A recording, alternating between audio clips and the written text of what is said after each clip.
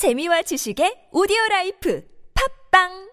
Time now for International News Digest, getting some analysis on some of the major stories making headlines around the world. Our first topic, the Dutch-led joint investigative team comprising investigators and experts from the Netherlands, Belgium, Australia, Malaysia, and Ukraine recently announced that a Malaysian airliner shot down in 2014 was indeed struck by a missile that had been moved from Russia into eastern Ukraine, where it was fired from a village controlled by pro-Russian rebels. Perhaps some closure now on this case, but we're going to get some analysis right now. Very pleased to have joining us from Middlesex University International Politics, Professor Brad Blitz. Hello. Hello. Thank you so much for joining us, Professor Blitz. First, what were some of the interesting findings of this investigation that you've seen? Well, I think the most interesting finding is the claim that they have irrefutable evidence that the airliner was shot down by a Russian missile. And they're standing behind the earlier claims of the initial Dutch report. And it certainly looks like there is a very strong case mounting against Russia here, which Russia, of course, is denying.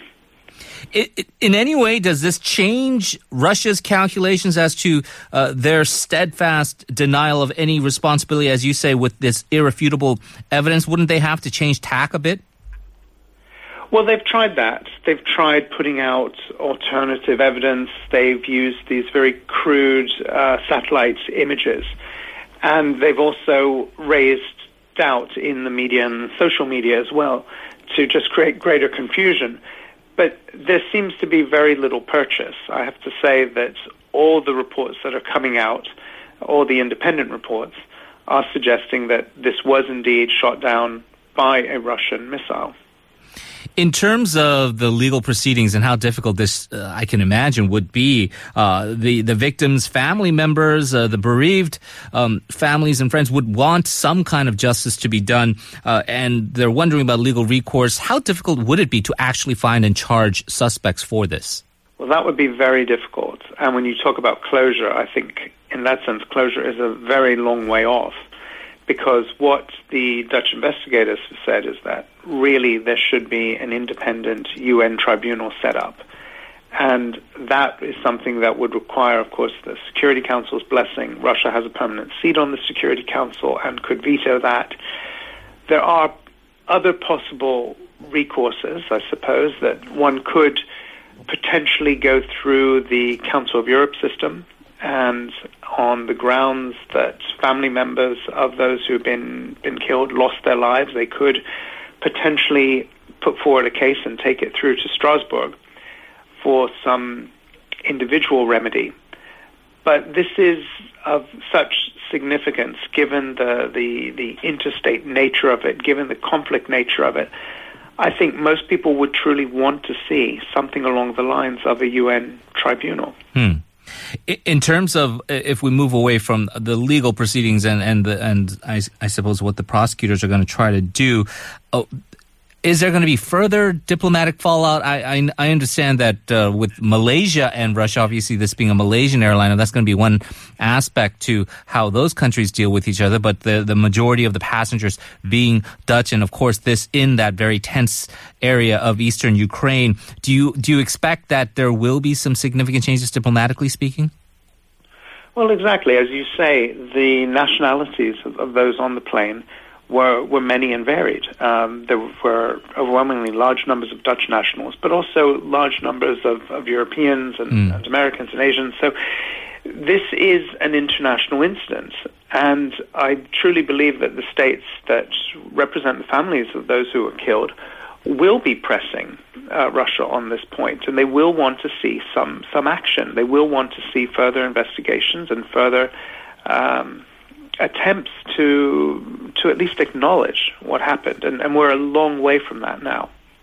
You don't necessarily want to say they're an international pariah, because I'm sure advocates or apologists will have their say in terms of Russia's perspective on these things. But if you compound this with what's going on in eastern Ukraine, the situation with how there's this tug of war going on with Russian interests and U.S. interests in Syria, and a host of various issues, including all the way bizarrely into the U.S. presidential elections, Is Russia indeed at risk of becoming even more isolated from the international community?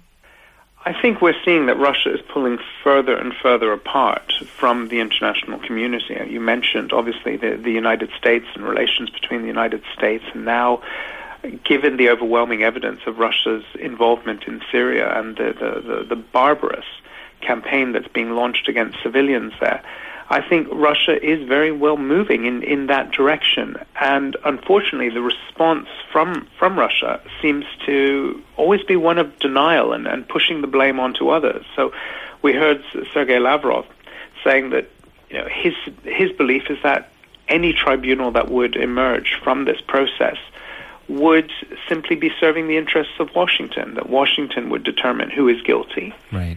And so there could be no justice. There's so much suspicion between Russia and its international interlocutors right now. The situation is really not good.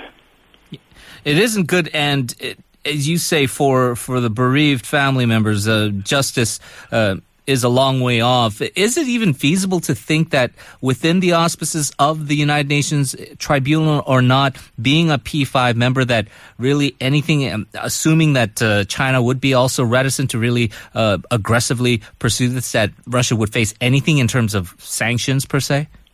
Well, if we think about, for example, the Lockerbie disaster now some decades ago, the Lockerbie tragedy rather, it took a very, very long time for information to come out, for individuals to be identified, and for there to be any sense of closure.